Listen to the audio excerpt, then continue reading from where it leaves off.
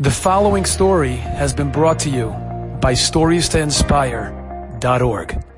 In 2015, our own Chabad community in Agora Hills lost a gem of a man. His name was Hal Standell. And Hal was a sweet and dearly beloved man who was always happy. He just had this classic smile on his face. He radiated with such incredible joy. And whenever there was singing and dancing going on, Hal and his friend Ned, they would be right there, moving their feet and swinging their arms, lifting the spirits of the congregation even higher. At one Torah dedication celebration, somebody took a picture of Hal clutching a Torah and dancing with this incredible expression of love and devotion on his face. Now, somehow that photograph went on to become an iconic snapshot. We used it in some literature, in some brochure, and then it kind of caught on, and it had a life of its own, and it's still out there. And it has appeared in countless publications around the world to depict the consummate image of a Jew's proud celebration of his heritage.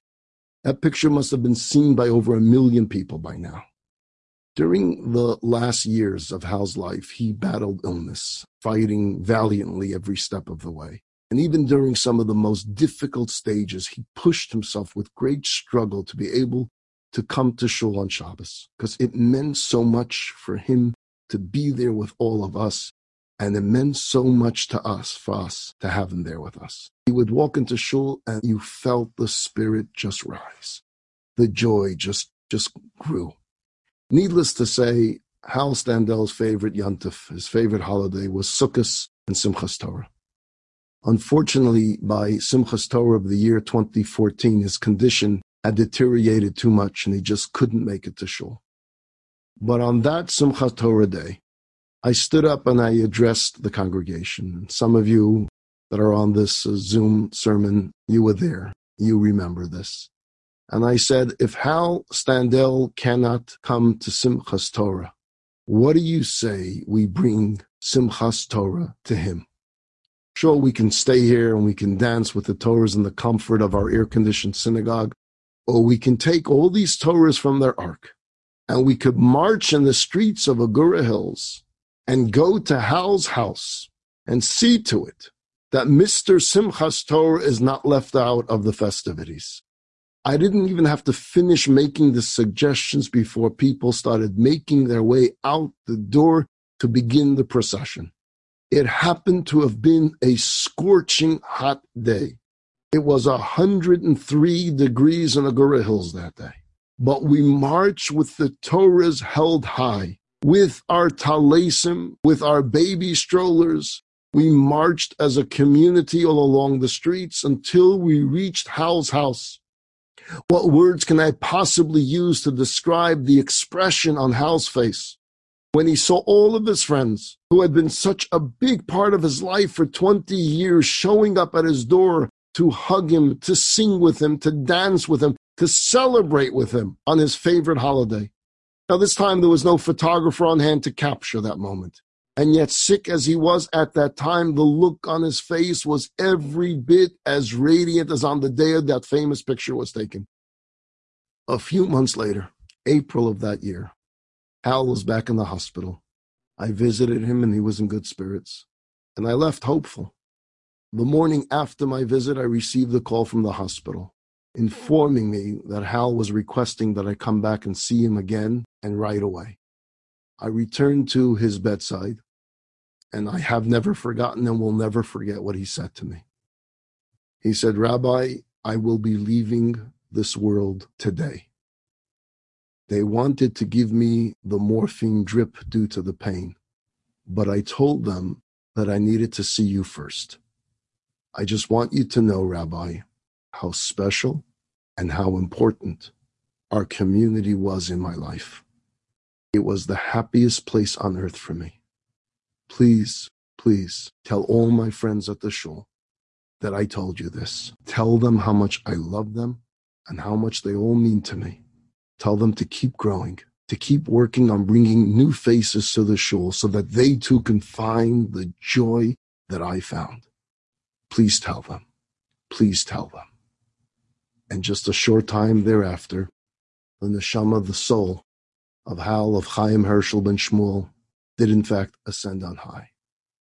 There is a simcha, there is a joy, there is a unity, there is a bond that exists in the Jewish community like truly no other place on earth. It's the simcha of love. It's the simcha of compassion. It's the simcha of a mitzvah. A Hasidic master once put it this way: on Yom Kippur, we describe how beautiful the songs of the angels are. You've read some of the prayers on Yom Kippur. And it's true that compared to the songs of the angels, the prayers of mortal man must sound pretty feeble. As a matter of fact, there is a very beautiful angel that has 1,000 heads. Each of the heads of this angel has 1,000 tongues, and each tongue has 1,000 voices, and each voice sings 1,000 melodies. So the beauty and the harmony of this angel's song is unbelievably heavenly. But you know what the rabbi said? For all of its beauty, for all of its harmony, this angel cannot give a morsel of bread to a hungry person. This angel cannot visit with the elderly. This angel cannot befriend a child with special needs.